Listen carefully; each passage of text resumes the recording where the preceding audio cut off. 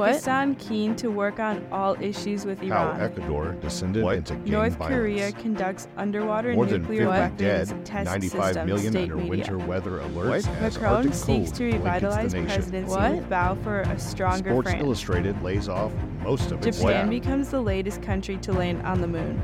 What's going on in the world?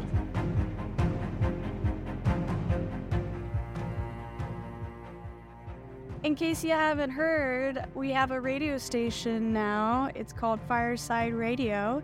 You can listen to my DJ set. This is me, Bev Buchanan. You can listen to it on Mondays from 11 to 3 and on Fridays from 11 to 4.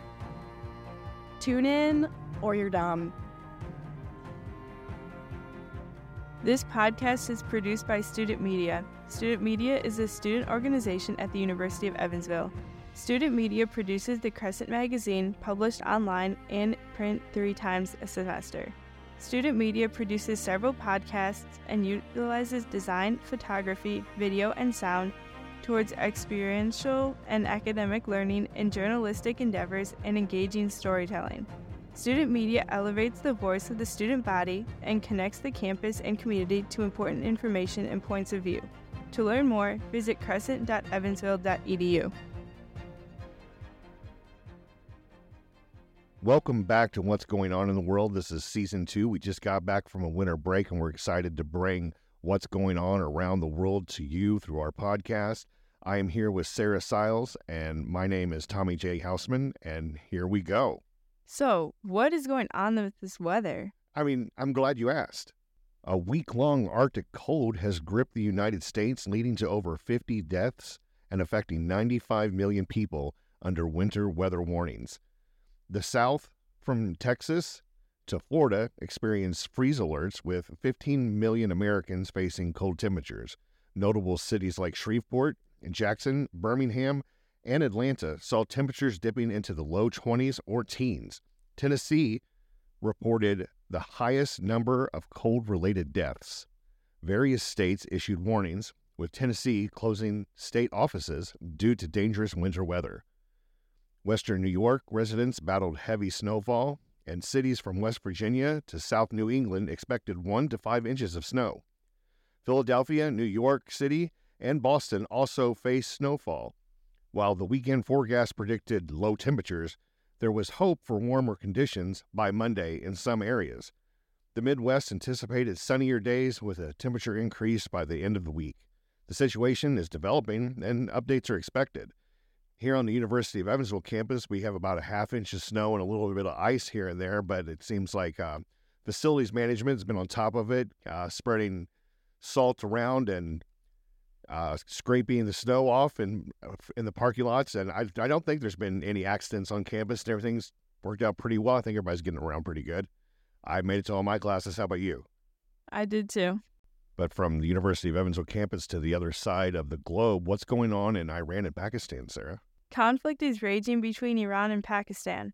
On Tuesday, Iran fired missiles into Pakistan in an attempt to kill an Iranian terrorist group. In retaliation, Pakistan fired missiles into Iran yesterday. Additionally, an Iranian-backed military organization, the Houthis, are continuing to attack ships in the Red Sea. Hezbollah, another Iranian-backed group, is fighting Israel and Lebanon. Despite all of this, Iran still says that they do not plan to get involved with the Israel-Hamas conflict. I think that Iran is indirectly involved with the war, though, because they are drawing part of Israel's military away from Gaza and into Lebanon. Also, if things keep escalating in the Middle East, more countries may be subjected to getting involved in the war. So, what's going on in South America? Ecuador has plunged into a state of armed internal conflict marked by widespread violence and chaos. The crisis began when notorious gang leader Adolfo Macia Valimar, known as Fido, escaped from La Regional prison in Guayaquil. The plan to transfer Fido to a safer prison failed, triggering riots in multiple jails across the country. Ecuador's prison system is influenced by inmate-controlled wings, leading to power struggles and violence between rival gangs. The violence escalated on January 7th when explosive devices detonated in various cities, including an attack on TC television. Journalists were held at gunpoint during a live broadcast, highlighting the severity of the situation.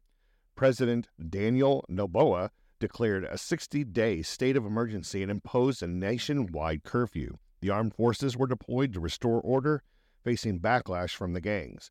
Ecuador's attractiveness to gangs is linked to its geographical location between major cocaine producers, Colombia and Peru.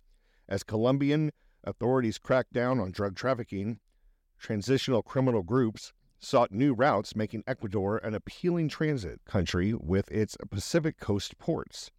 President Noboa's response included deploying soldiers to prisons and across the country, allowing police to conduct searches and declaring 22 gangs as terrorist organizations.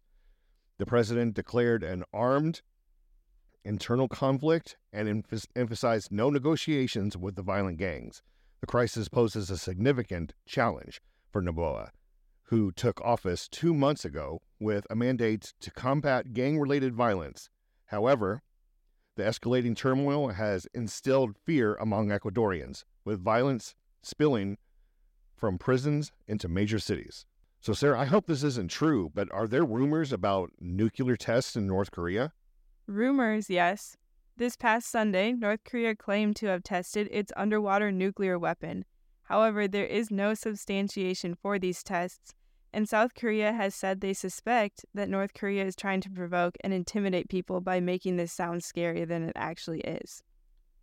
Also, for news in Eastern Asia, earlier today, Japan became the 5th country to successfully land on the moon. The smart lander for investigating moon landed this morning, but there was a problem with the solar panels. They will not function as long as previously hoped. They are still working to collect navigational data in the limited time they do have. So, all this talk about space, I really get a lot more excited talking about venturing into space than talking about nuclear weapon tests. I heard that there's plans for us to go back to the moon soon. Have you watched For All Mankind on Apple Plus? I've not. It is a wonderful show. It's like, what if Russia got to the moon before the United States and how that might have affected the whole race in general. And it's like an alternative reality, but it's a really interesting show. Sounds like an interesting perspective. Yeah. For other scary news. Yeah, I'm kind of worried about this. We run a magazine here at Student Media, and I have a fear for the future of print media. And Sports Illustrated publisher Authentic Brands Group has sent layoff notices to most, if not all, of its journalists, terminating its licensing agreement with the Arena Group for publication. The staff's union expressed concern, describing it as another challenging day in the magazine's 4 years under Arena Group's stewardship. The layoffs followed the publisher's announcement of a significant reduction in its 100 staff member workforce, citing substantial debt and missed payments. The union calls on Authentic Brands Group to ensure the continued publication of Sports Illustrated, which has been serving its audiences for nearly 70 years. I know as a child, there was always a Sports Illustrated in my house. And with more things like this happening, it does really concern me that the future of print is in danger, and the future of journalism itself is in danger. Macron, the president of France, announced new changes that he hopes to make. He announced a new right-leaning cabinet to the public and explained some ways in which he wants to crack down on France. He wants all children in primary school in France to learn France's national anthem.